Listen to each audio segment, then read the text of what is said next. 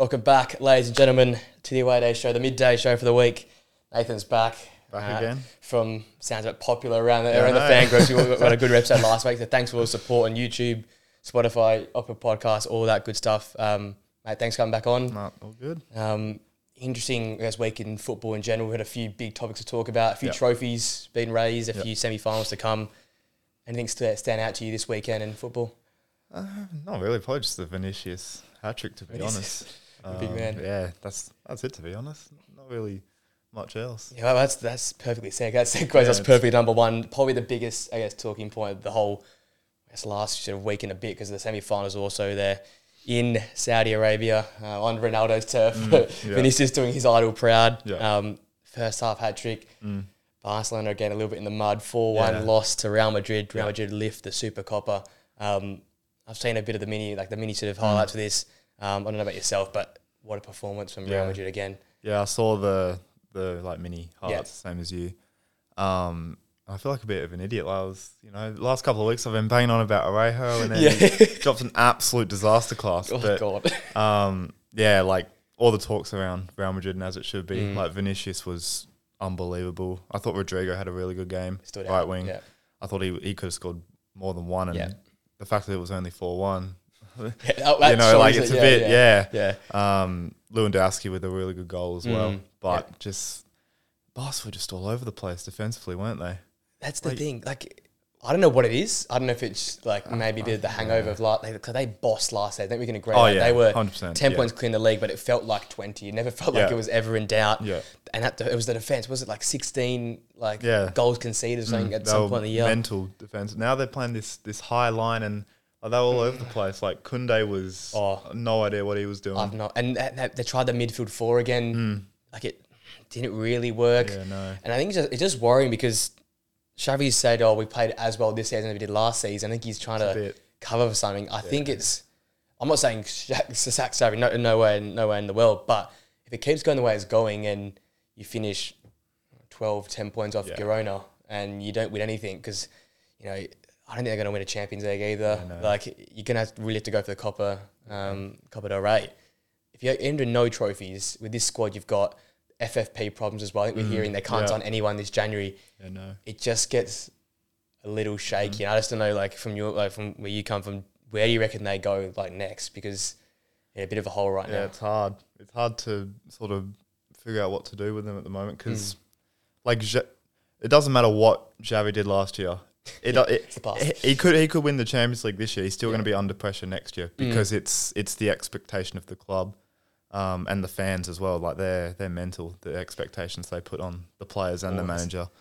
And Xavi's one of the greatest ever midfielders to play. Exactly. Not just for Barcelona, but the entire world. All the time, yeah. Look, first and foremost, he's just got to show up that defence. Obviously, I think their forward line is where they need to invest, but at the moment, defensively, they're just all over the place. Arejo's playing right back, and I get why, because the last couple of meetings he's actually done quite well on Vinicius. But he's your skipper. Put him at the heart of that defence. Make him lead the team. Yeah. Trust whoever you want to play right back.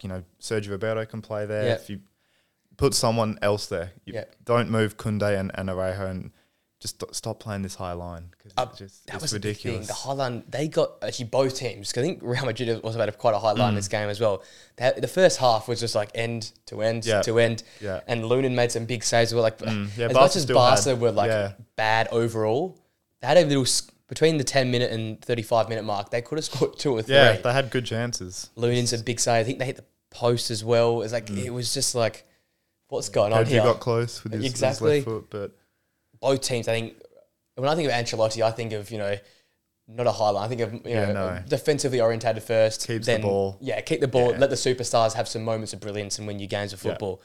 Even Barcelona last season, this whole high line you're talking about, they were basically on the halfway line for that Rodrigo cross to Vinicius. And then Vinicius' first goal as well ran the first from his own half. The pass from Bellingham wasn't even that good. It was just the defence was... And they just caught out because he made the run from inside his own half. They were all flat-footed.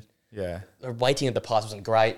Decent pass. But again, you're exposing yourself like that. And I don't know. Maybe it's they try to develop the squad in a different direction, and we see what Pep does a lot of years. He has a poor start, but they always finish well. I just don't see where Barca can finish well or fix things up. So just a little worried, right? Yeah, no definitely. transfers in January. Yeah, no.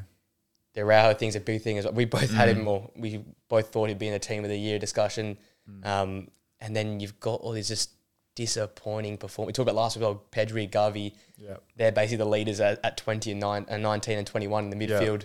There's a lot of underperformers at the moment, and I just feel like a couple of passengers at Barca at the minute. And with the high line as well, if you're going to play a high line, you can't have your keeper standing on his 6-yard box as well. Like, he needs to be a sweep. That's why Liverpool can afford to play a high line. Yeah. And even when Kelleher plays as the backup, we still play it because he's been taught how to play it. Yeah. Now, Ter Stegen didn't play, but you'd like to think the backup keeper might not be as good, but would have an idea. Come out, He left himself in no man's. That first goal, you're right. Yeah. He sort of half came out, and then Vinicius said, one touch around you, see you later, goal. Yep. Vinicius, we sort of touched on it before, what a game, hat trick. People have been, a bit critical on him this season. I guess first time experiencing some injuries, I think is the first thing to touch on.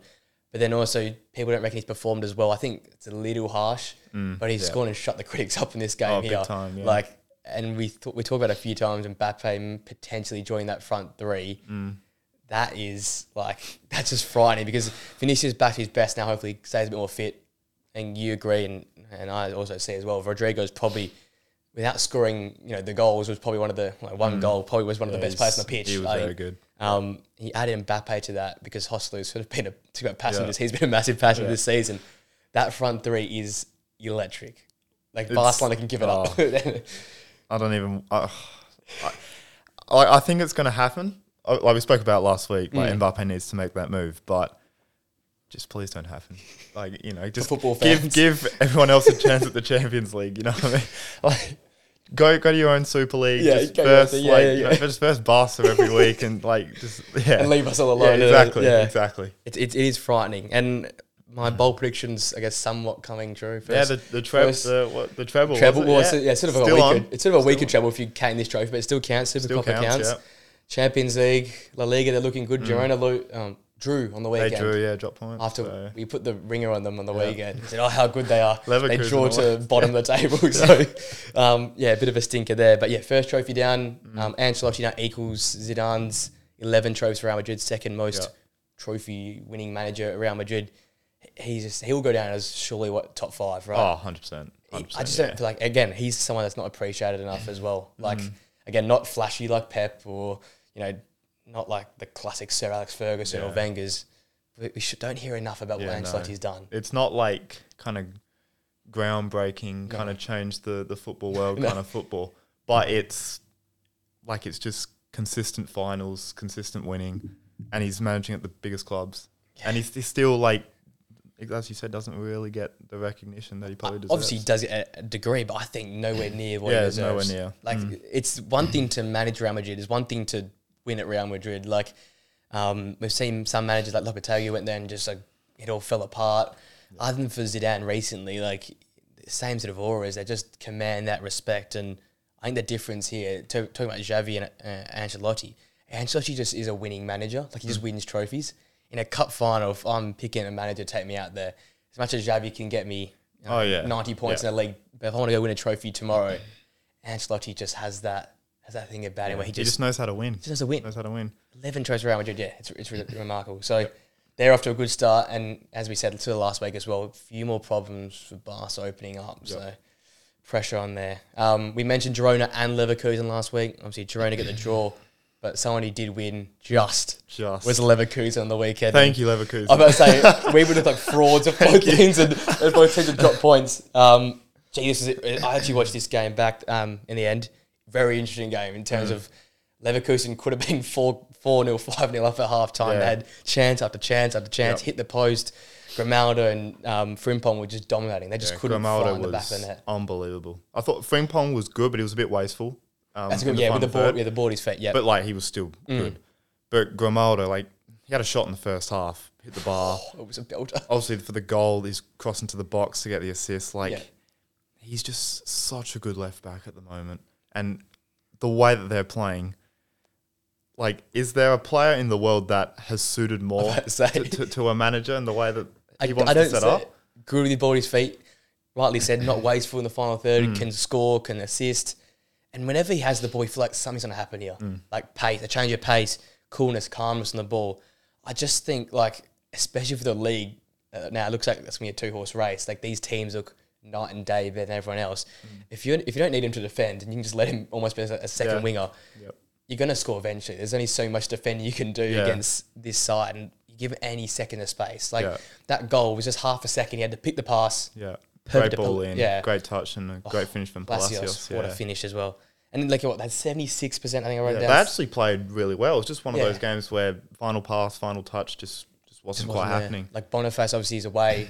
Schick had about 4 or 5 he should have scored, and you're thinking, oh, they're really going to miss Boniface's. Is this where it kind of starts. But guess what? Xavi's side, Xabi Alonso's side keeps going well. He's still unbeaten in Bundesliga. So 26 games unbeaten to start the season, I think, in all comps in terms of Germany. Losing the Europa League either, so. They are the first side to do that now in professional German football. Yeah. So you think of some of the great sides that come before them. No, they're gone and done it before them. So very dangerous. As you said, Europa League, maybe the league, they're in the cup as well. So again, there's a lot of teams this season. We touched on a bit last season, but we've seen some new faces just sparking up, and I ain't complaining, especially with they're playing. No, it's good. I think that if Frimpong and Grimaldo, if they keep going the way they're going, sky's the limit. They could win. What can't they win? What can't they win? Like, because their football's that good, and it's like you can't stop it. Just with how their fullbacks operate, it's ridiculous. It's just it's one of these things. I say a lot with Man City is the way to get at these teams is not to respect them as much. You have to try and get at them because if you just try and sit in and absorb, there's only so much you can take when there's wingers, there's fullbacks, there's 2 great number 10s in behind. There's normally a great striker that's clinical as well. It's like you can't defend against all of this because you're going to break eventually. That's what happened on the weekend. It's just that over time, you might not get out to Grimaldo that one time, and he'll just pick the pass or hit the shot. Yeah. And it's just like, you're right. With those two in the form they're at, with that midfield looking just incredible at the moment, and the defence just does its job, and they're so good on the ball, they're so good in possession. Yep.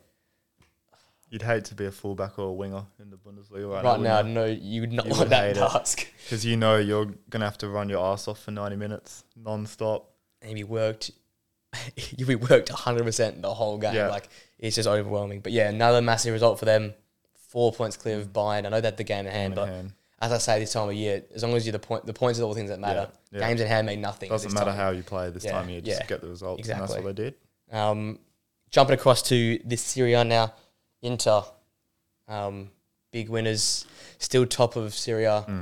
Juventus are in touching distance, but I just feel like there's a bit of a gap, mental gap where I don't think it's a gettable gap. Like what Lautaro Martinez acing goals, Thuram's been a good sign for them. He's in 9 assists, leading the assists. They're just leading all the charts. Yeah. Like I don't know about you, but I just don't see this gap closing. I know Juventus are close. Obviously, I think if they win, I think they're about 2 points. Yeah, 2 or 3 off. Yeah. But like Juventus are winning games sort of 1-0, 2-1. It's quite scrappy.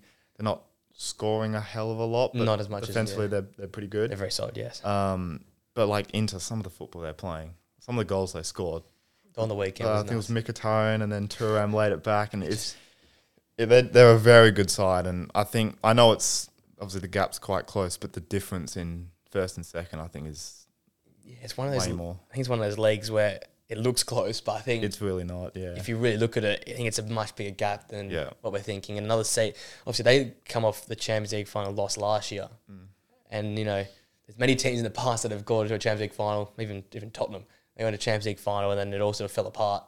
The fact they've stayed at it, they've stayed good, is a big thing, and especially they've been so consistent. You look at the last 5 years, AC had their moment. Napoli had their moment, but Inter's has been they've always been consistent figure. They've had no drop off. A lot of these Serie A teams have had those. We talked about Napoli last week, had that drop off. Juventus have already had a rough few years. AC have had moments where they're not there, but Inter's just been consistently there the whole time. Yeah, and it's like very similar to Leverkusen in terms of like how high their fullbacks get. Like DeMarco's dangerous, bombing up and down there. And he's a dangerous player. But like just like Mkhitaryan's been really good. I think he got a couple of assists. Calhanoglu's been good. And obviously Lautaro Martinez. Like, night and day from the World Cup. Lautaro Martinez. I'm about to say, the most wasteful player. Everyone was blaming him. Everyone was memeing him. Yeah. And going to cost Messi Messi's a World curse. Cup. Now he's banging them in He's no the matter what. superstar now. Yeah. And another thing, we talk about DeMarco, and obviously Euros coming up as well. That's going to be a threat for Italy. Obviously, not much talk about them because of what Spain and France and England have got, and Netherlands, I get. But everyone forgets that Italy are the holders. I know they missed the World Cup, but there's a few players that, I mean, like the likes of DeMarco. They can shock a few teams. They're going to be around the place, definitely. In terms of Inter, are we thinking any chance to ruffle some feathers in the Champions League this season? I think there's a chance, but it's just some of the teams are just like Real Madrid, Man City. Again, it's those two you'd fancy over them, but sort of in the tier below, Inter definitely there. The goals from Lautaro, yeah. It just goes under I think Syria in general sort of goes under the radar. Some of the teams, especially last year with both Milan teams, being close. Yeah, big time under the radar. With the way Lautaro's playing as well, and obviously gets memed, like you said, but he's got to be up there in discussion. Some of the best players like this season, the form he's in, 18 goals. It's not an easy league in terms of breaking down back fours or back fives. So I think you have to sort of chuck his name in some more discussions now. I think with like Inter and AC last year in particular, even this year with Inter, it's kind of like an expectation that even if they get to a semi or a final, Man City or Madrid are going to be there. Yeah. So it's like not really spoken about as maybe it should have. Yeah, there's an expectation, but they're not going to win it because there are two teams that are just far superior. Yeah, that's the depth of the players, don't they, realistically? No. Just shame because Italian team to win a Champions League. Oh, it'd be good, wouldn't it? There's been some times that Juventus sort of run. Better than Real Madrid always bloody been there, honestly. Real Madrid every season. Now Man City going to get there every season. Win it. It's them and Man City. It's going to be a long few years. If Man City keep going all the way, we're going to be... Man City, we've got Mbappe going to Madrid. Bloody hell. I'll take Europa League football, honestly.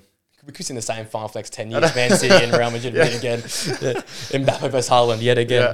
It could be a very long 10 years to come. Very. And they've obviously got the Super Coppa semi. I think that's coming up next few days as well. I think they're also in Saudi as well. Yeah, I think so. I don't know why everyone wants to play in Saudi. Trying to promote Saudi football.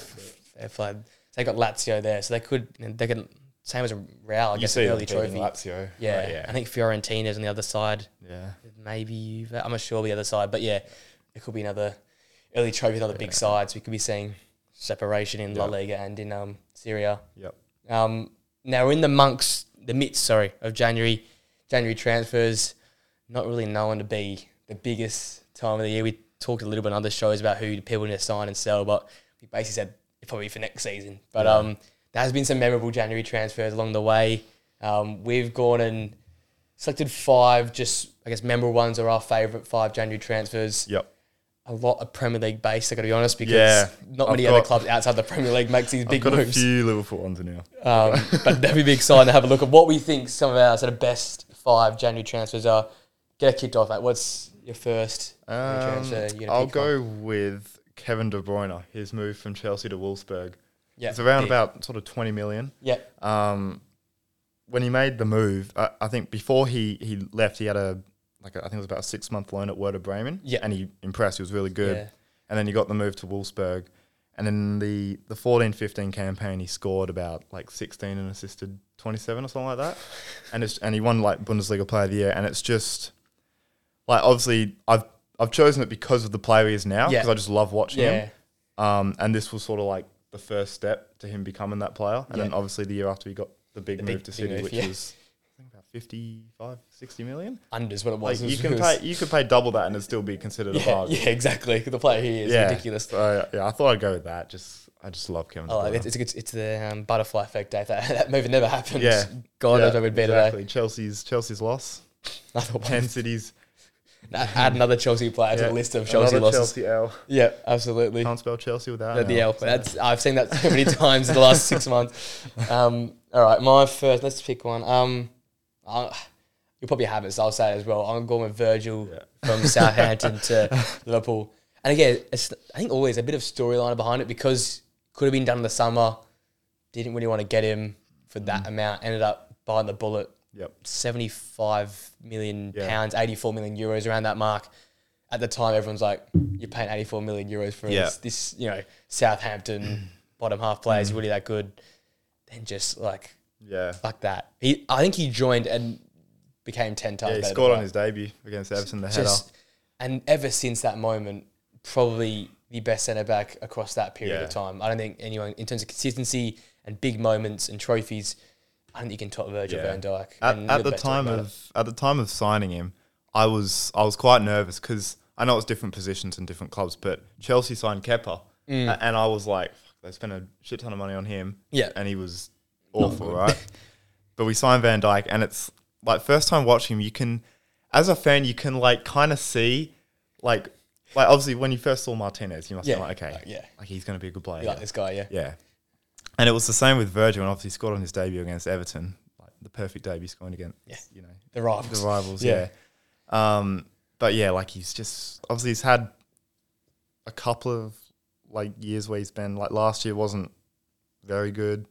The very start of this year was a bit sort of standoffish. A little bit off, yeah. Ever since probably the Brighton game where we drew 2-2, I think he's been faultless. I think he's been brilliant. Yeah.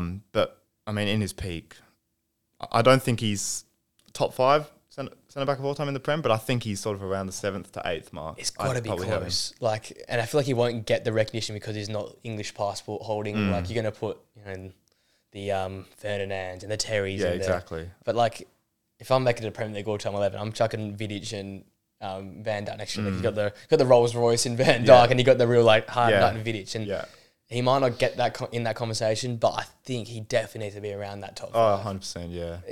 It's just, it's just like the era he's played in as well. He's played in the Man City era, and he's won every trophy. Like they've won FA Cup, you've won the Carabao Cup, you've won the Champions League and the Premier League. In the era that Pep Guardiola and Man City have dominated world football, you still won every single trophy. So it's like, how much can you possibly else do? Like it is really ridiculous in that regard. It's just hard because, like, in terms of like all time, you got to think of like Vidic, Ferdinand, Sol Campbell, Vincent Kompany, these types of players that did it for longer periods than Van Dijk did. Van Dijk's peak's probably 2 years, 18, 19, 19, 20. Yeah. And then obviously got the big injury from Pickford. I thought the season where we won both domestic cups, he was really good. Very good. And people say like that was like Virgil hasn't been the same since obviously his peak, but that season he was ridiculous. And then the year after was where he sort of had a little drop off. Yeah. But yeah, just outrageous defender. I think the drop off is not like ridiculous. It's just that he's exposing that. Yeah. He'll go in for the tackle and miss it, but he'll still recover and probably make up for it as well. Yeah. It's just that people want to pick on the best players of the world for a reason. That's why. I think he can be a little bit kind of complacent in his like I think he thinks his positioning's a bit better than it actually is at times. Yeah. When you can close space as quick as him. Like he's, in terms of like, I guess us watching the game, is we didn't get to see really much of Vidic and all these other guys before Terry at their best. In terms of us watching Premier League football, as much as we watch a lot of Premier League football, I don't think I've seen anyone close spaces and outbody and just like overwhelm players like Virgil van Dijk does. It's just like, he's not here, then he's here. Like it's just like, and then how do you go past him? It's just when you're watching from all the way in Australia on a screen, and it sometimes makes everyone look tiny. He just commands all that space. That's probably the biggest compliment I can give the guy. Where like, when you see him, like, how are we going to get past him? What are we going to do to stop this guy? I mean, maybe I'm being a bit too harsh on him, but it's like, if he played with a higher level of like aggression and intensity, like, oh my God. Be the best ever. Honestly, he'd be a joke. He already is, but like, I don't think there's a striker in the world that would get past him if he played with that, like just this aggressive, just I'm going to leave it all out there. But he's still one of the greatest. He's one of those like dopey sort of characters that roams around. Yeah, but absolutely, probably one of the best. One of the best for sure. Yeah. Your next pick you going for? I'll go with another Liverpool one. I'll go with Felipe Coutinho from Inter to Liverpool. Big move. Liverpool had a lot of these moves. I had to look through. About sort of 8.5, 9 million at the time. What he did. Obviously, we went, once Suarez left, we went through a bit of a rough patch where we were bringing in guys like, Barini was playing and Lazar Markovic from Portugal, and it's like, like watching these guys, it's like bloody hell. But then Coutinho would just pop out of nowhere and score an absolute screamer. Yeah. And it's a shame that we couldn't win anything when he was with us, but on his day, I mean, he's just unbelievable to watch. Just unbelievable. Biggest shame that we didn't see more of him and Suarez. Yeah. Because he was sort of just making his name for himself alongside Gerrard that season where it all sort of fell apart at the end. I think that's just one of the biggest things I'd wondered. I wish I'd seen. Like Suarez, maybe 2 more seasons with Coutinho. That was when Coutinho was like heating up. Sturridge and like a young Sterling and a fit Sturridge, and it's like that's. We only got to see really one season of it, realistically. And Jared was playing incredible at his ripe old age of whatever 34, whatever he was. It was like perfect. It was like it was there, and it was just like I wish we had seen that because Barca never worked for him. He was good at the start, but then he just kind of fell off. It was just a pretty quick fall off. When you're in a team with Messi, I'll touch on a player coming up later in the show. We're going to touch on, but I just feel like when you're in a team with Messi, these sort of players that create and sort of very tricky, you can't really work at Barcelona. It's just unfortunate that you've got probably the best player to ever play the game, does the exact same thing that you do. So you sort of just get. Yeah, just didn't chucked fit. to the side a little bit. Yeah, and then we sold him for what, like 130 mil, I think it was, and then got buy to create the dynasty that you created. Exactly, buy Alisson and Van Dijk. So obviously selling him wasn't all bad, but seeing him go at the time was obviously pretty disappointing. It was a Premier League legend. Yeah, absolutely. Yep. Streets will never forget. Streets will never forget that prime Coutinho. There we go. Let's pick a bit of back in time. I touched on before. Keep the centre-back theme going. I'm going to Nemanja Vidic from Spartak to United for 10.5 million euros, which is, I guess, a decent deal at the time for someone that's not 100% known yet. I know Serbians in the Premier League, a few recently, but at that time wasn't probably the known thing. But again, a case of Man United at their peak of their powers, finding some good players, players that actually going to work. And in my mind, I think the best centre-back in the Premier League in terms of, again, probably not as long as some of the names we're mentioning, like Terry's and Sol Campbell's and the greats, I guess. But in my eye, I think he's the best. You have him over Rio Ferdinand? I have him over Rio Ferdinand. Yeah. You need some of those tough nights in there. And he was a leader. He was ferocious. And he created a back line that it was. He allowed Evra to play the way Evra could. He allowed Rio to be, again, the Rolls Royce and guessing the two of them. It's just... You don't see many of them like Rio Ferdinand anymore. That's why we love Martinez right now at Man United and people love Romero at Tottenham. You don't see these sort of tough-nutted, crazy guys put his head, whether that classic Champions League story where he put his head in front of a boot and he said, if I put my head there, you ain't going to score. That's the mentality that we all love. And, as a centre-back. Yeah, he's up there with one of the best, if not the best. Yeah, I think it's definitely a perspective thing, but he's always in everyone's top 5 thing. I mean, the only time I saw him get rinsed was Old Trafford. Liverpool won 4-1 and Torres took the piss out of him. Crazy, yeah. I think he might have got sent off that game. Maybe I'm not too Wouldn't sure. Be surprised for that's literally the only time anyone's ever really kind of gone at him and gone at him. Yeah, but it just Rolls Royce of a defender, good on the ball, leader. A bit ahead in terms of at the feet wasn't too bad either. Yeah, exactly. Had the package for Nemanja Vidic. Yeah, that's my second pick. My top 5.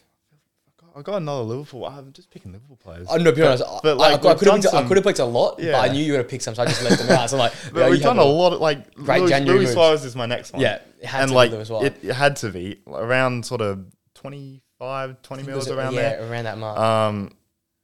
It came in 2011. His 13-14 season, in terms of strikers in the Premier League, I find it hard to find a better individual season. His 31 league goals. And 13 assists? Something like that? Yeah. In terms of the goals, he's Norwich, that was my favourite game of the year at the time. Because he'd score from halfway, he'd flick it over the defender and then smash it top bins. But, it's sad. Obviously, it was sad seeing him go to Barca. But I was not winning that league with Sturridge and a young Sterling and a young Jordan Henderson, Stevie G. That one hurt. That one still hurts. It feels like a disservice to what you've done that season. Yeah. He was just unplayable. It was, I think, in terms of, doing everything, in terms of the complete strike, we talked about it a lot yesterday, actually, in the weekend wrap-up show with Flynn here. We're in this area now with these complete strikers of, Watkins and Slunky doing a bit of everything. But have we ever seen someone do a bit of everything like Suarez did? I think... you got Haaland's obviously It's last just season. goals. It's just- Obviously, Henry had some really good seasons. Aguero, obviously Shearer. But like in terms of the quality of goals and just dragging a team to a title that should have nowhere near have been a title. Like that defense was awful. Like obviously Sturridge was underrated. He was a joke. It was like a 20-year-old Sterling. Yeah, 19. Sterling hadn't really found out. You know, Gerrard was towards the end of 34, his. Yeah, he was 34. A young Jordan Henderson. Yeah. I mean, the defense was Martin Skirtle. And was it Sacco and Sacco. We had Sissoko at left back and Mignolet in goal. Gave me nightmares, but to carry a team like that. That goes to show the effect exactly, he had. Yeah. I can only think of maybe like ruin you towards like the Ronaldo time where he couldn't just score goals. It's only closest in terms of, because again, I appreciate Haaland, I appreciate Henry, I appreciate these guys, Shearer, they're goal scorers though. Yeah. We're talking about a guy that encapsulated everything that Liverpool had. It was goals, assists, high pace, high tempo. And whenever you think of Liverpool, you just think of like Luis Suarez and that era of Liverpool. It was ridiculous. He was going to leave before this, and then Gerrard sort of convinced him because he was going to go to Barca, and then Gerrard convinced him like we got a squad that one more push, and then obviously we know what happens. We won't touch on that. That was PTSD. Come on, PTSD for Nathan. Yeah, absolutely. I would have had him, but again, I knew you were going to have him, so I skipped him over.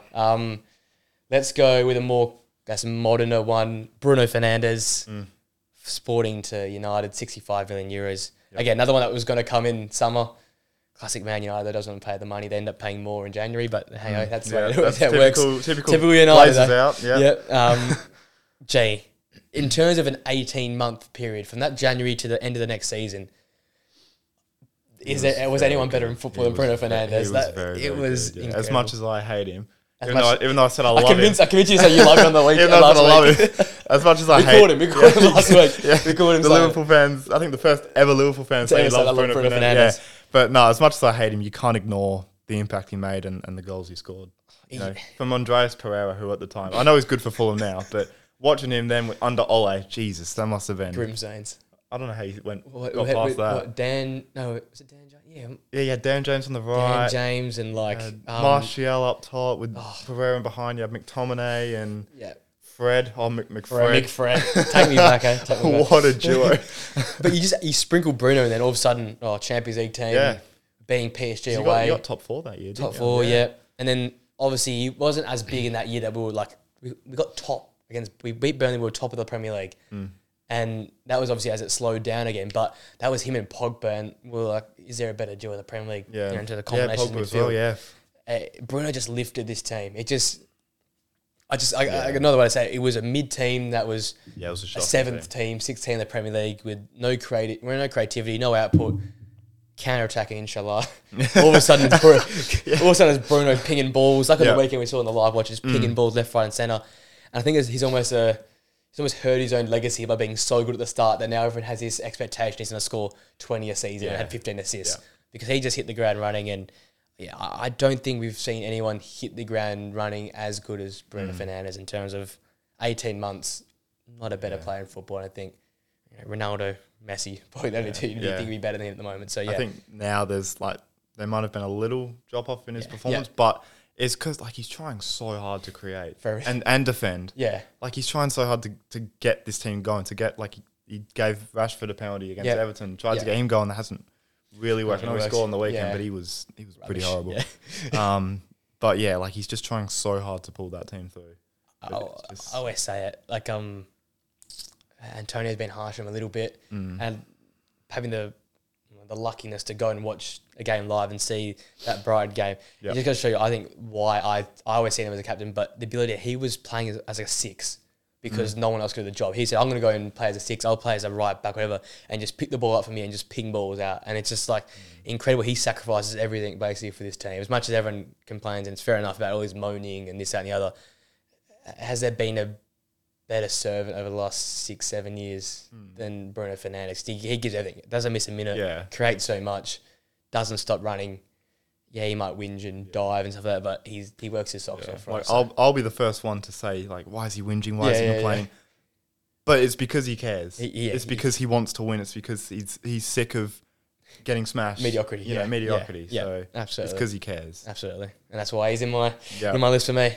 Your number your fourth. I got one more. I've got a crossover, haven't we? I've got Thiago Silva going from Fluminense to AC. Big move. I think it was about 10 mil. I think it was in 2009. Decent money back. Not bad money. He didn't play. He signed, and then I don't think he played for a couple of months. I think he sort of had to like buy his time. But then when he played, he was ridiculous. That team. I mean, 2011 they won the league. I think he made about 33 appearances, and he was their player of the season. Ridiculous. Which, was sort of the coming of him. Yeah. And then he got the big move to PSG. It would have been good for Milan fans and Serie A to see him there for longer. But that was, again, another one of those players where, like, I didn't pick him because of the transfer at the time. I've picked him because, like, what he's now, done. He's probably my favourite centre-back of all time. I just love watching him play. Watching now, probably one of the best centre-backs I like to watch in the Premier League. I love watching him. He's 38, 39. Doesn't look a day over 20. Yeah, no. He's still their best defender, probably up there with their best player, along with Cole Palmer. So, ridiculous. Yeah, he's an absolute warrior. That was the start of him. So that AC Milan, Thiago Silva. Talk about streets won't forget. That's a street won't forget. That is a streets won't forget one. Yeah, long sleeve AC Milan kit. That is Thiago Silva to a T. Yeah. Now I've got two more on Fluminense. We'll touch this. My fourth player is Marcelo. Yeah. From Fluminense to Madrid, $6.5 million in 2009. Yeah, very good. And again, at the start wasn't he superstar, but when you think of Real Madrid, you think of Marcelo, you think of Ronaldo, that left-hand flank. Yeah. Talk about dynasties. Tormenting La Liga and the world. And Champions League for 10 years straight. One of the greatest combinations. I think Tony was touching on, if you were like Messi, you want to go play with your mates, would Ronaldo do that? And I was like, does Ronaldo really have any mates? Marcelo is number one. He's that guy. And that bond, that relationship, and that combination. Ronaldo joins a few years later, maybe a year later, I think. And they've just, ever since, tormented defences. God. And when you think of left backs, the first person you put like an all-time, I'm thinking every era 11. You'd almost just lock in Marcelo. Yeah. Incredible. Reinvented what it means to be a fullback as well, attacking up the bar line. And we might not ever see someone like Marcelo. We've gone from Ronaldo and Marcelo. We thought, right, that's over. That's fine. Yeah. We can relax. We can breathe. Now we've got Vinicius and bloody Mendy and Bellingham and Tchouaméni. And now Davies is linked there as well. Davies, That's based the next coming of Marcelo as well. So you've got that to do with as well. So that's my 4. And number 5, another one similar to what you've done. I've got Erling Haaland from Salzburg to BVB. 45 million. It was a lot of the time. Can he do it in a bigger league, a top 5 league? Absolutely good. Sancho, Royce, scored on his debut as well. Came off from the bench and just the amount of clips that Bundesliga still rinks the clips of him back in the day. Just making like the most ridiculous hat tricks in like 10, 15 minutes. He was different in that move straight away. It felt like forever the amount of goals he scored, but he was only there for just over a year and a bit. He just took the league by storm. Yeah, he was deserving of a team of the year. Then makes the big move. It all, again, butterfly effect, but what a player, and hasn't stopped scoring since he made that move. So that was my 5th. Do you see him staying at City for the rest of his career? Do you see him making a move to Madrid? I don't think he stays there forever. The thing about Madrid, if they can do it, if Mbappe... Oh my God. If they can do it. Or when. When they can do it. When Perez wants to dip into his pocket a little bit deep. I feel like he has to move. But again, it's just hard to... We talk about this now. Man City now don't have that little brother aura or that little club aura. No. They've won a Champions League. They've won a treble. So technically, moving away from Man City would be a step down. And I know Real Madrid and Barcelona still have that whole prestige, but I think we can agree now the Premier League's been the best league for the last 4 years, I think, or 5 years. Touch and go before that, probably La Liga gets the bet there. But do you go to a league like that and potentially be second fiddle to Mbappe, or do you go and try and compete against Mbappe to Barcelona? If Barcelona can sort their money stuff out. Would it be right to leave Pep? Like, is all these different things, and he's a winner. He only plays to win. I don't think he cares other than for winning and scoring goals. So maybe continue to stay at City. I'd love to see him leave just to help us out, help our two clubs win some things. That'd be nice. But wouldn't he suit Real to a T? If he only has to score goals, we got Valverde, you got Tchouaméni, you've got Bellingham, you've got Vinicius, you've got Rodrigo, Mbappe potentially. I mean, surely they'd have to sell like someone. a Rodrigo or like a Valverde or someone to. Yeah, I'd assume you'd get rid of either. Well, I guess Vinicius is their guy. You'd have to get one of those wingers though. And maybe one of the midfielders because you can sort of replace them. Like obviously and play Mbappe as like a 10. Yeah, they're ridiculous. They're midfield, but you can replace them. Yeah, I think the only I can't really see him leaving, to be honest, unless the charges mean they have to. They have to, or they get like relegated, or they like they have to sell some players. Or I don't know. What's your thoughts on all that? So Everton now up another charge, Nottingham Forest, which about time I think they. But then Man City still no hearing back from them. The like disagreement between like fans and like pundits. It's not that Forest and Everton are getting charged because they deserve it, right? They've breached certain rules and stuff. It's the fact that nothing's happened to Man City, nothing's happened to Chelsea, and I know it's a lot harder than you like go to League One or whatever. I know it's a lot harder than that, but it's the fact that they've given these sort of lower, not as financially big, teams punishment already, and then you have a look at Man City and like injustice.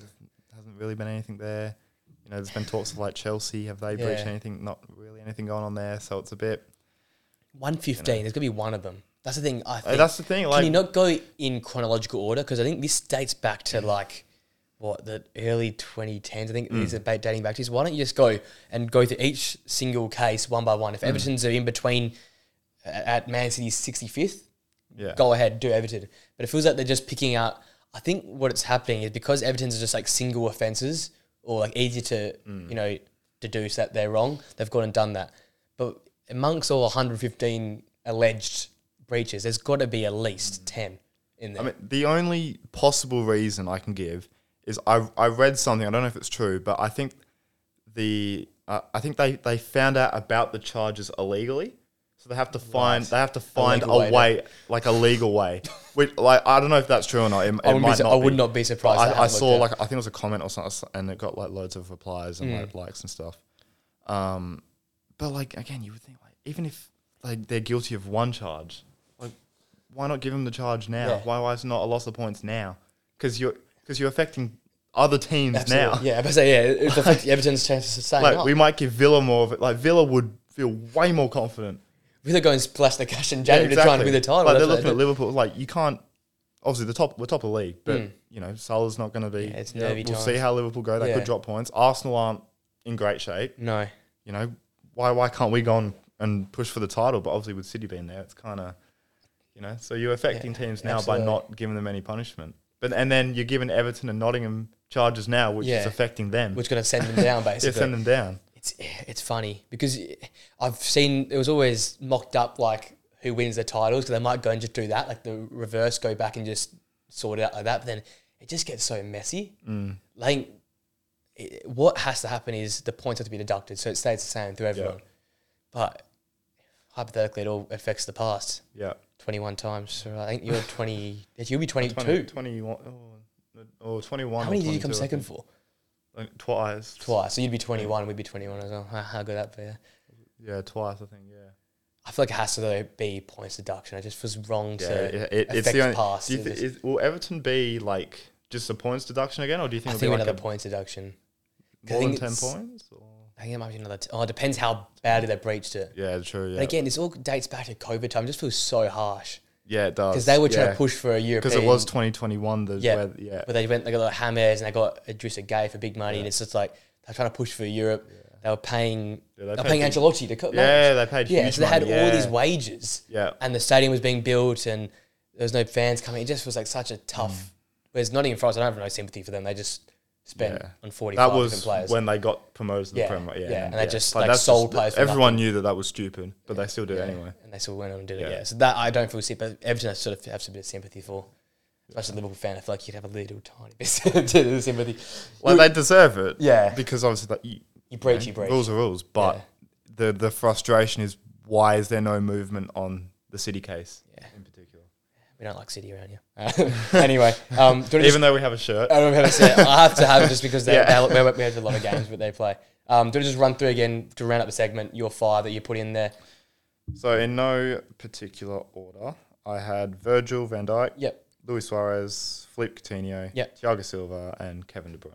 Said. And then I had Bruno, Virgil, Van Dijk, Erling Haaland, Marcelo, and Nemanja Vidic. So good, nice spread there. Yeah, Once nice again, spread. very Premier League orientated. Yep. When I was looking through all the history, Premier League clubs are the only ones that seem to sign players in January.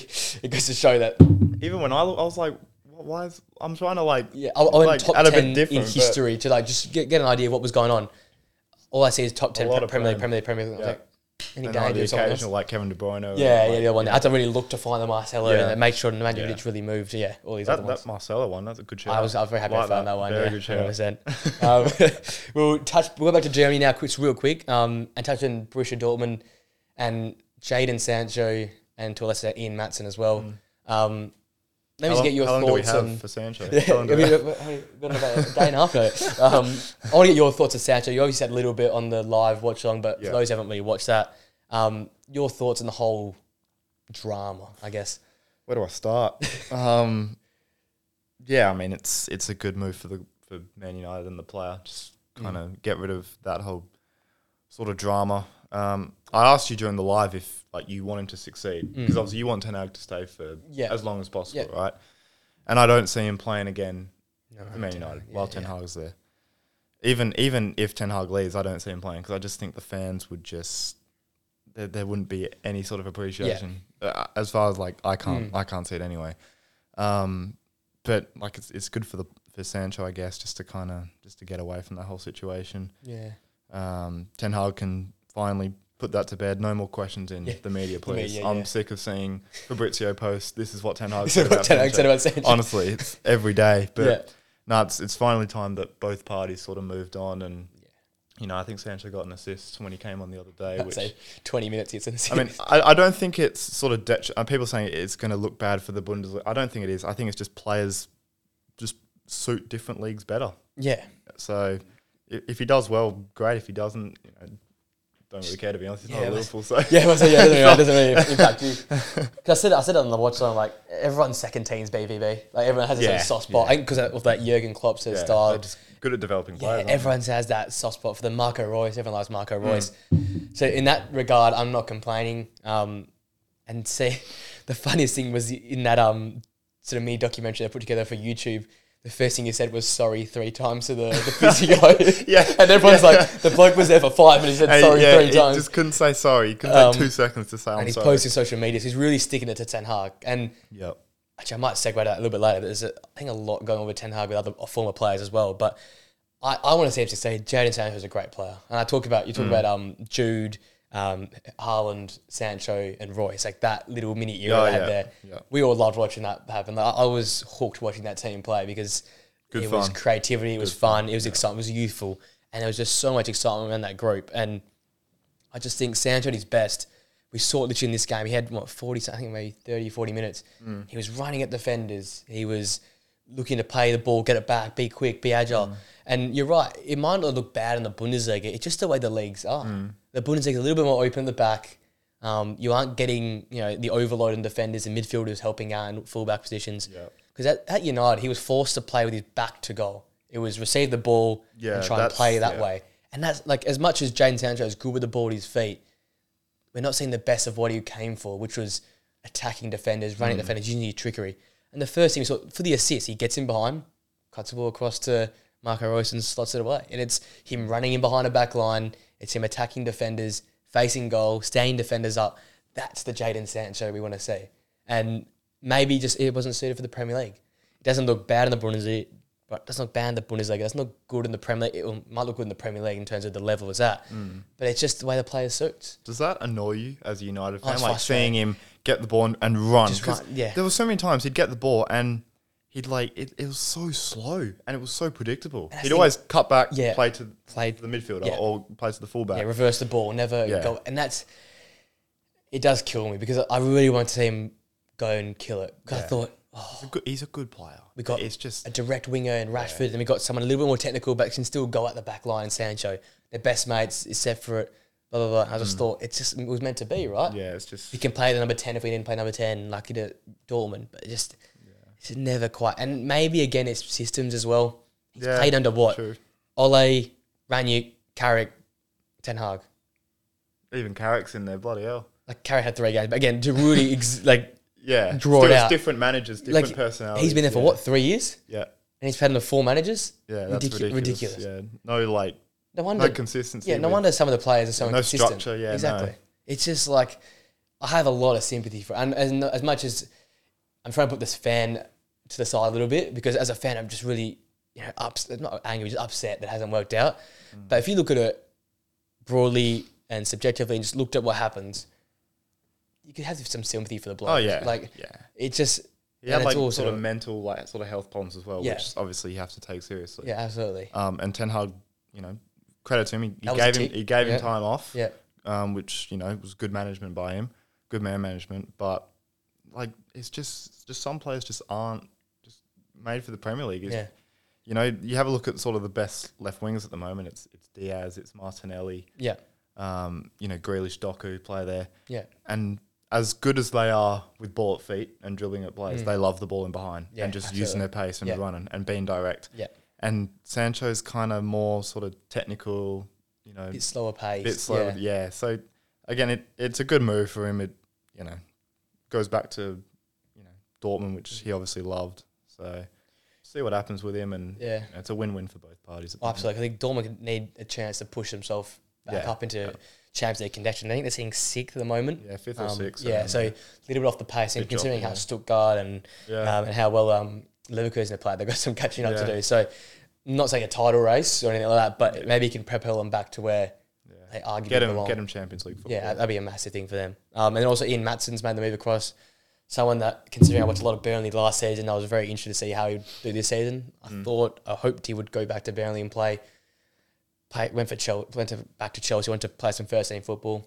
Got none of it. Yeah, I feel so sorry for so many Chelsea players. Yeah, it's grim there. And he's gone out of Dortmund, had to start because they've got a crisis at left back with internationals and injuries. So goes and plays a solid start for him. Yeah. But I think there's so much talent there. 100%. There is. 100%. You talk about Frimpong and Grimaldo, same sort of mould here. Really aggressive. He can play as a wing back. He plays as a winger. Very good with the ball at his feet. Super composed.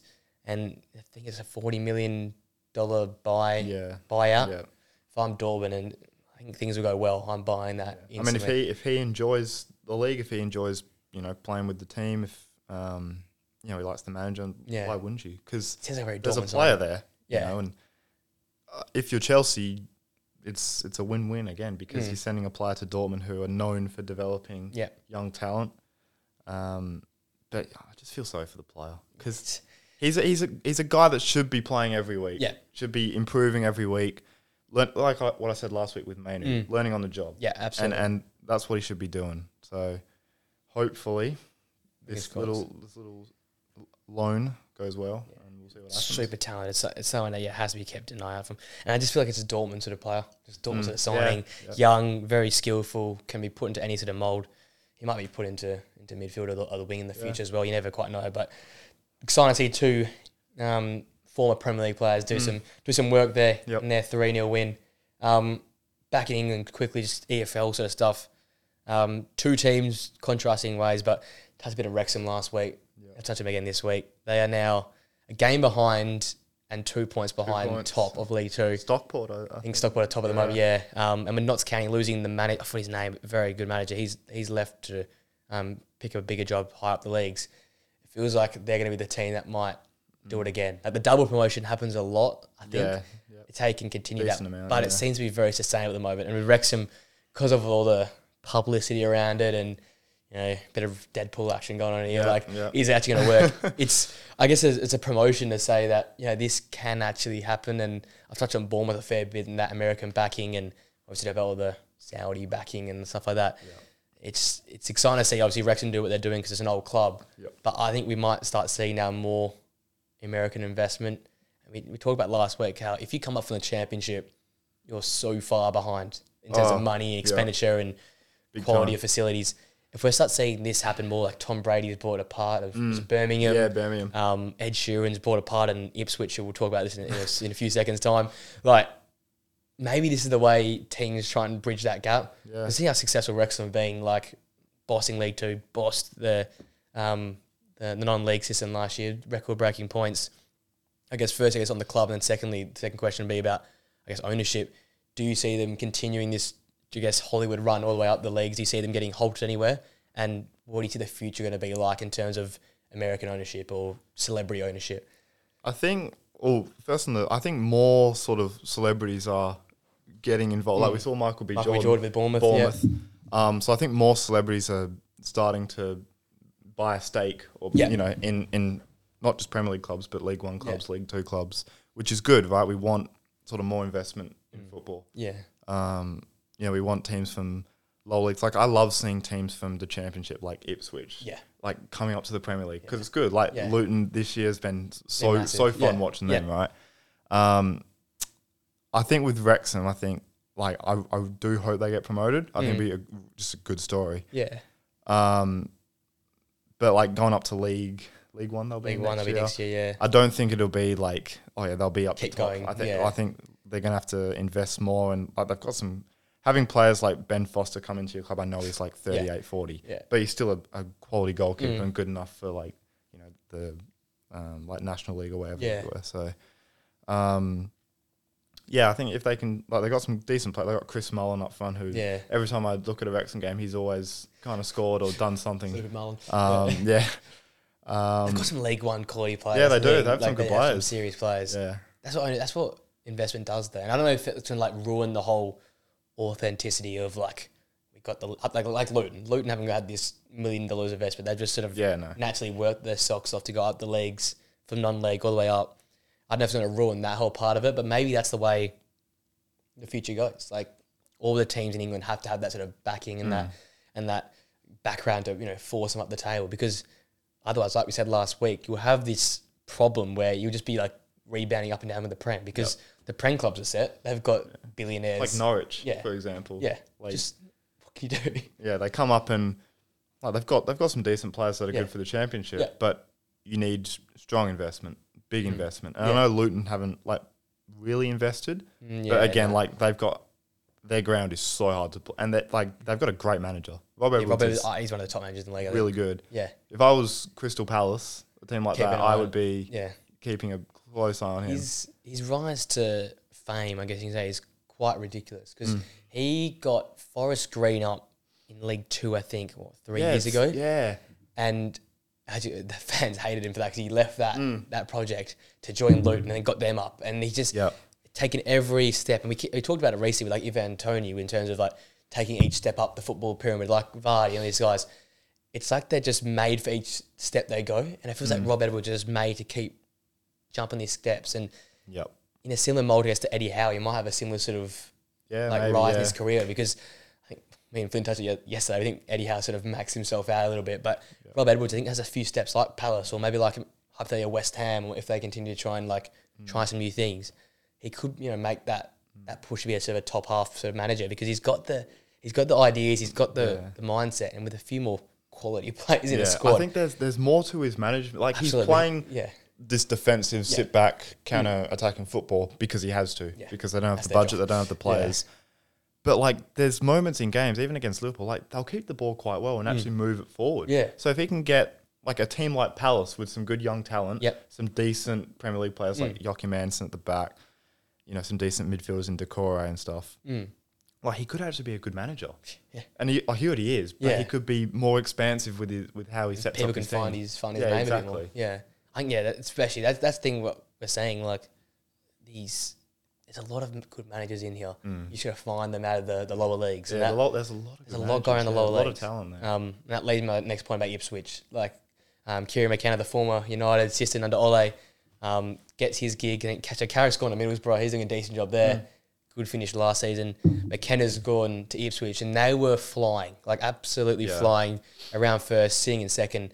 Had a little halt as of recently, and this sort of, I guess, backtracks our point prior.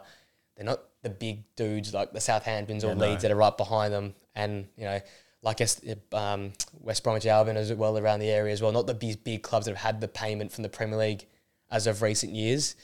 Do you see them? I think they've won 1, drawn 4, and lost 1 in their last 6 games. So come to a standstill basically. Yeah. Do you think they can hold on to this automatic qualification for the Premier League? I think it's going to be hard, just because Southampton and Leeds have that sort of know-how about how to get into the Prem. I mean, the Championship is probably the most competitive league in the world. Yeah. I mean, the gap between 6th to about 13th, 14th is like 3 points. It's ridiculous. It's mental. Yeah. And then you got teams in like 15th, 16th that are only like, 5, 6 points off. Not far 6. off. Yeah. So it's a ridiculously hard league with teams that have sort of the same, like same amount of kind of quality. Yeah. It's just sort of tactics and sort of moments which sort of separate it. And like they didn't lose, they drew 3 in a row. Yeah. And that set them back big time. Yeah. Leicester, I think Leicester lost their last game. They 1-0 up and then they got a red card and it all kind of went. Yeah. But I think Leicester are guaranteed. I think the quality, like they've got like Dewsbury Hall's a good player. Yeah. They've got Premier League players, Harry Winks, Connor Cody's there. Yeah. I think so. I think they're already promoted. But winning it. Ipswich, I don't know. It's 3 points to Southampton at the minute. 3 points to Southampton and a further 2 more. I think it was to Leeds. Yeah. I think they'll make the playoffs. I think they'll. Yeah. I think maybe Southampton will pip them for promotion. Yeah, because it's just a league where they've got the big boys. It's such a hard league to predict. Because generally anyone could be anyone. Like even like. Well, Plymouth started the season alright, and they've dropped out of 19. Yeah, exactly. So that's sort of the league it's at. Like even Sunderland playing well this season, Watford around the place, and like it's just so deep. And Coventry City's back. They're the one that beat Leicester I think on the weekend. Yeah, you've got all these teams that just had their little runs and their moments. Like Coventry were in the playoff last season. They're in 6th. They're finally coming good again. It's just such a deep league, and I think it's such a hard league to get. If they're going to go through, it's like I said the last point. I think it's McKenna's management because he's brought a different sort of foreign style, I guess, the Championship in terms of really aggressive, front-footed, high tempo, high possession style of football that in the Championship normally it's just about grinding out results because you play 48 games. It's about just grinding results as constant, much as possible. Yep. And he's brought a high tempo, high pace game that has seen success, but I don't know now if it's maybe starting to backfire a little bit on his team. Yeah, maybe. Maybe just find their level a bit. Yeah, they've only lost 3 games. Yes. But the problem is they've drawn 7. Yes, that's the problem. So, like, Leicester have lost 4, Southampton have lost 4, Leeds have lost 6.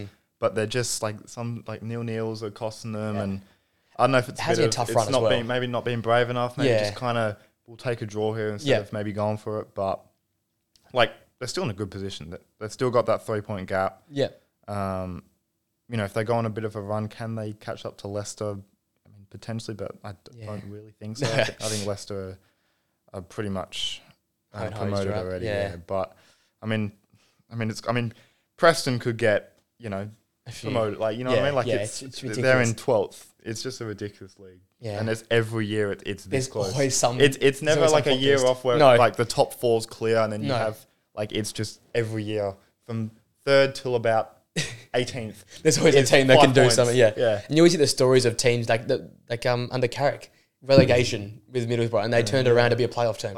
It's just that's what I love. Oh, I love watching the Championship playoffs.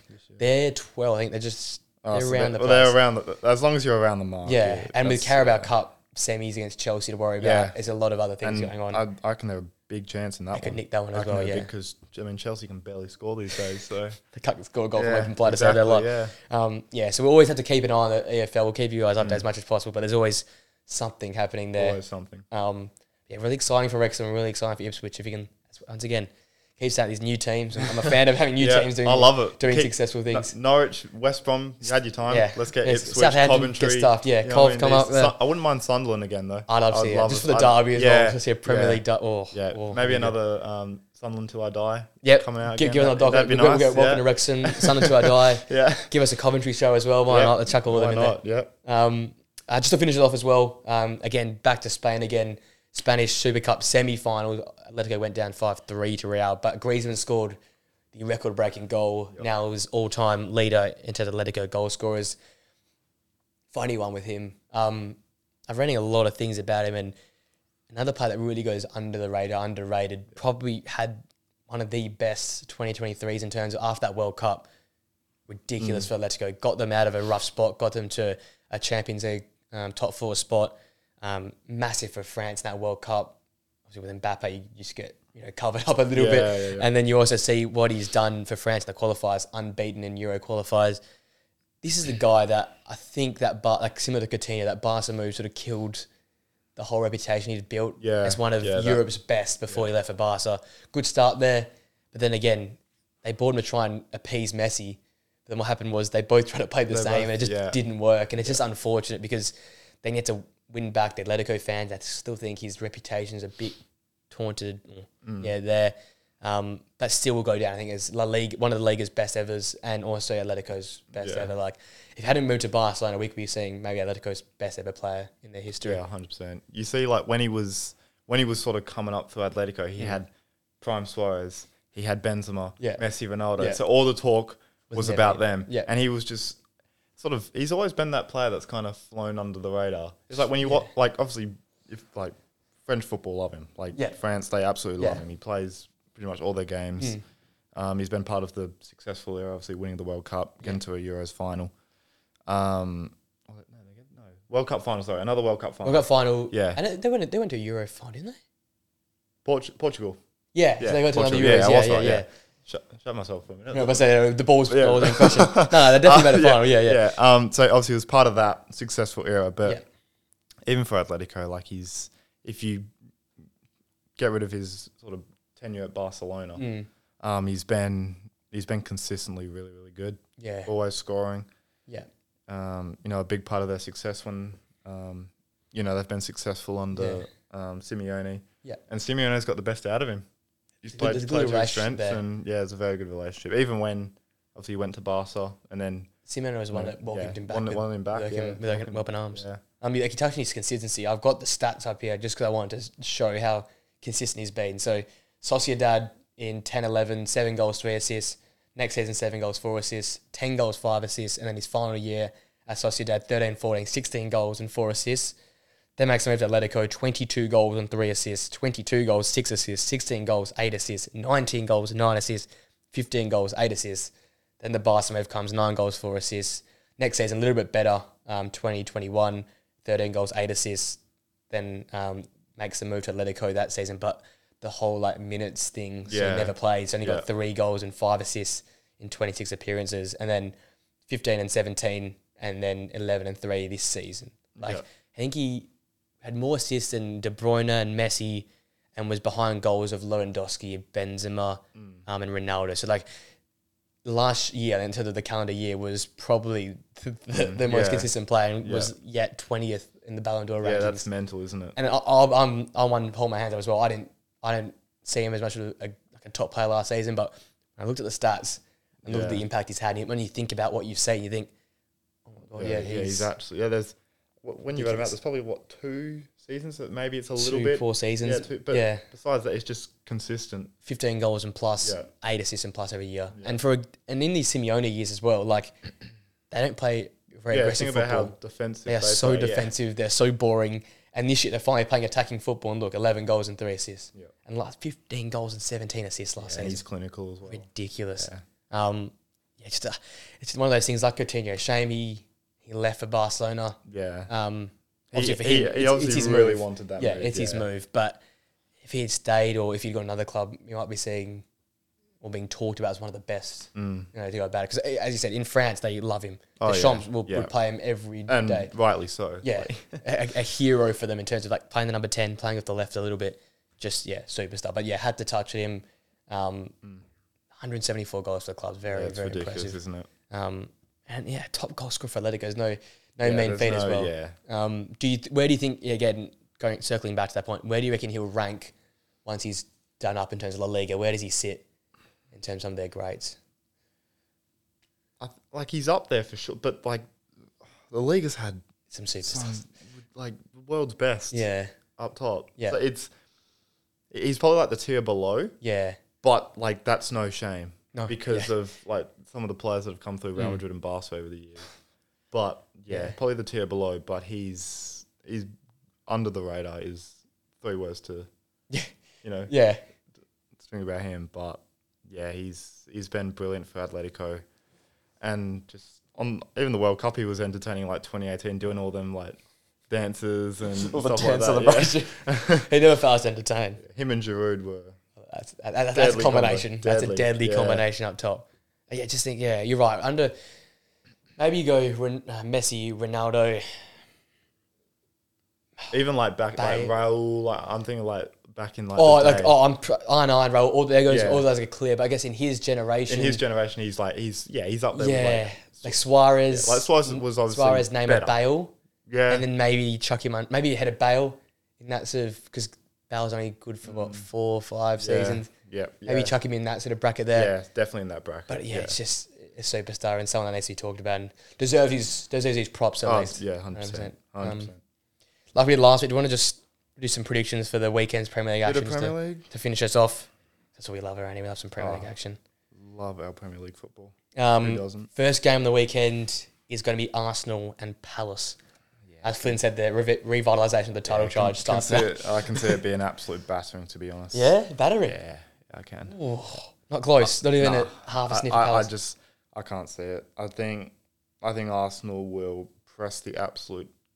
Like they did against Wolves, to be honest. Yeah, get them hard. Press the hell out of them. And look, they might go sort of 2-0 up and kind of just go, right, let's just defend and sort of hold on to it.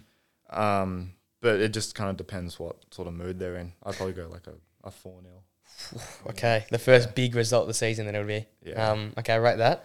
Brentford and Forest up next. See, Forest might have a bit of kick up the backside, and obviously the charges as well. So the players will probably be a bit pissed. And Brentford struggling at the minute. If Brentford lose this, they are. I already think they're in trouble, but this could be the Tony return. Do you think Frank is in a bit of trouble here?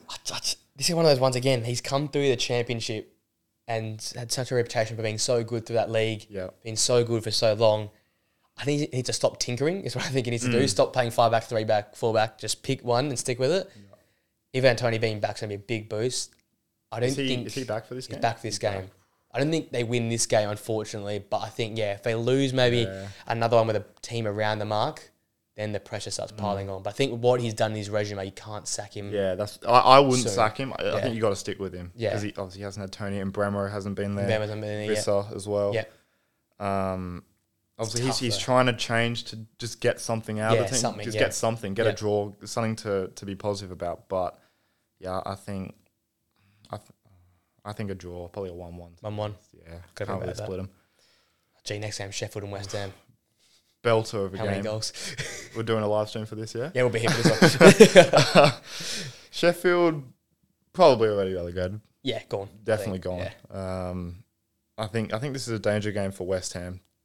Sort of like kind of just going there, sort of expecting just to get a goal. They're a counter-attacking team. They'll have all the ball. Yeah. Can they do it without Kudus and with the ball at their feet? Can they actually create enough? That's the thing. This is where you need Paqueta and Bowen to just masterclasses. Just be the standout. Yeah. Which is what they should be. I'll still go probably 2-0 West Ham. Yeah, I think very similar. But again, they can't take it lightly. Yeah, danger game. I mean, Sheffield could have easily, when Liverpool were winning 1-0, they could have easily they had a couple of corners. So you never know. This game, I think, the next two probably the biggest of the weekend. I think this will be a danger game as well. Yeah. Bournemouth at home hosting Liverpool. Very nervous. Yeah. Yes. Because, obviously, we're missing a couple of players due to AFCON, and obviously we've got a bit of a left-back crisis at the minute. Trent's not going to be there. No Trent either. I think we recorded last week, and then the Wednesday when I woke up, Trent was injured. I think we're giving him praise. We'll praise him how good he was. And then he got injured. Conor Bradley's going to be in there. I mean, I'm fine with our defence. It's just I think if Bournemouth score first, I think it's going to be very hard for us to get back in it. Our place to play at the moment as well. I know we did it against Fulham. Yeah. But again, we got a bit lucky with the deflection. You're not going to get that every game. We still played decent against Fulham, but. Bournemouth, they play good football. Iriel's a very good manager. Obviously, Solanke's a threat. Yep. Van Dijk and probably Kanata, I'd imagine, will have to take him seriously. They got some good players behind him as well, like Semenyo. I think underrated, probably one of the most underrated players in the league. Absolutely, yeah. Clivert's there. They got a defence that, solid battered and bruised and will just do anything. Neto's a decent keeper, so... Yeah. It's going to be a tough one, this one. I'll go 3-1 to the Reds still. 3-1. Okay, yeah, I think I had a 2-1 on top of my head, but yeah, it was gonna be that sort of game. I'll go 3-1 to Liverpool. Score win for Liverpool. I think. Yeah, that's probably what's gonna happen. Yeah. Start's gonna be huge. Yeah, you don't want to be coming from behind yet again. I think. Yeah. That would be so. Wouldn't want to go 1-0 down in this. Not in this one. Yeah. No. And then the final game of this match week, believe it or not, is Brighton and Wolves. I'm very excited for this game as well. Two Good teams. Good game. Brighton on the up, I think, with a few players coming back. Estupiñán's now back. Seeing Gross in midfield again. And then Wolves, obviously, we know how dangerous they can be. How are you seeing this one sort of panning out? Yeah, I think this will be a really good game. I think both teams play good football. Obviously, Brighton have got a couple of players back, like you said, with Estupiñán. And, they're getting back into form as well. Yeah, they're looking a bit better, thing. But Wolves, Hwang Hee-chan's been ridiculous. He's got like 10 league goals this season, which is a joke. He's been really good. They lose him, but they get Neto, right? So it's not like they the do biggest get Neto. thing. Yeah. But without Hwang, it's going to be a big problem. Yeah, without him. I'd probably say a 2-1 Brighton. Yeah, to be honest. I think very similar, yeah. But it wouldn't shock me if Wolves were to go there and get a result, because I think Gary O'Neill's a top manager. One of those ones again. They got some players that are playing pretty well at the minute. But it's a good solid back line as well. Exactly. Very solid at the back. Yeah. Again, another 5-game weekend. Not a fan. Yeah, let's get back to this full. When do we get back to the? I've no idea. 31st of January. End of the month. Yeah, because we've got them like midweek fixtures to follow. I'm not a. I want my like 4 games on a Saturday. Give me some. Yeah, I know. We've got Thursday, the 1st of Feb, Liverpool, Chelsea at 4:15. Yeah, not a fan of that at all. Not having that. No sleep here for us. Not having that.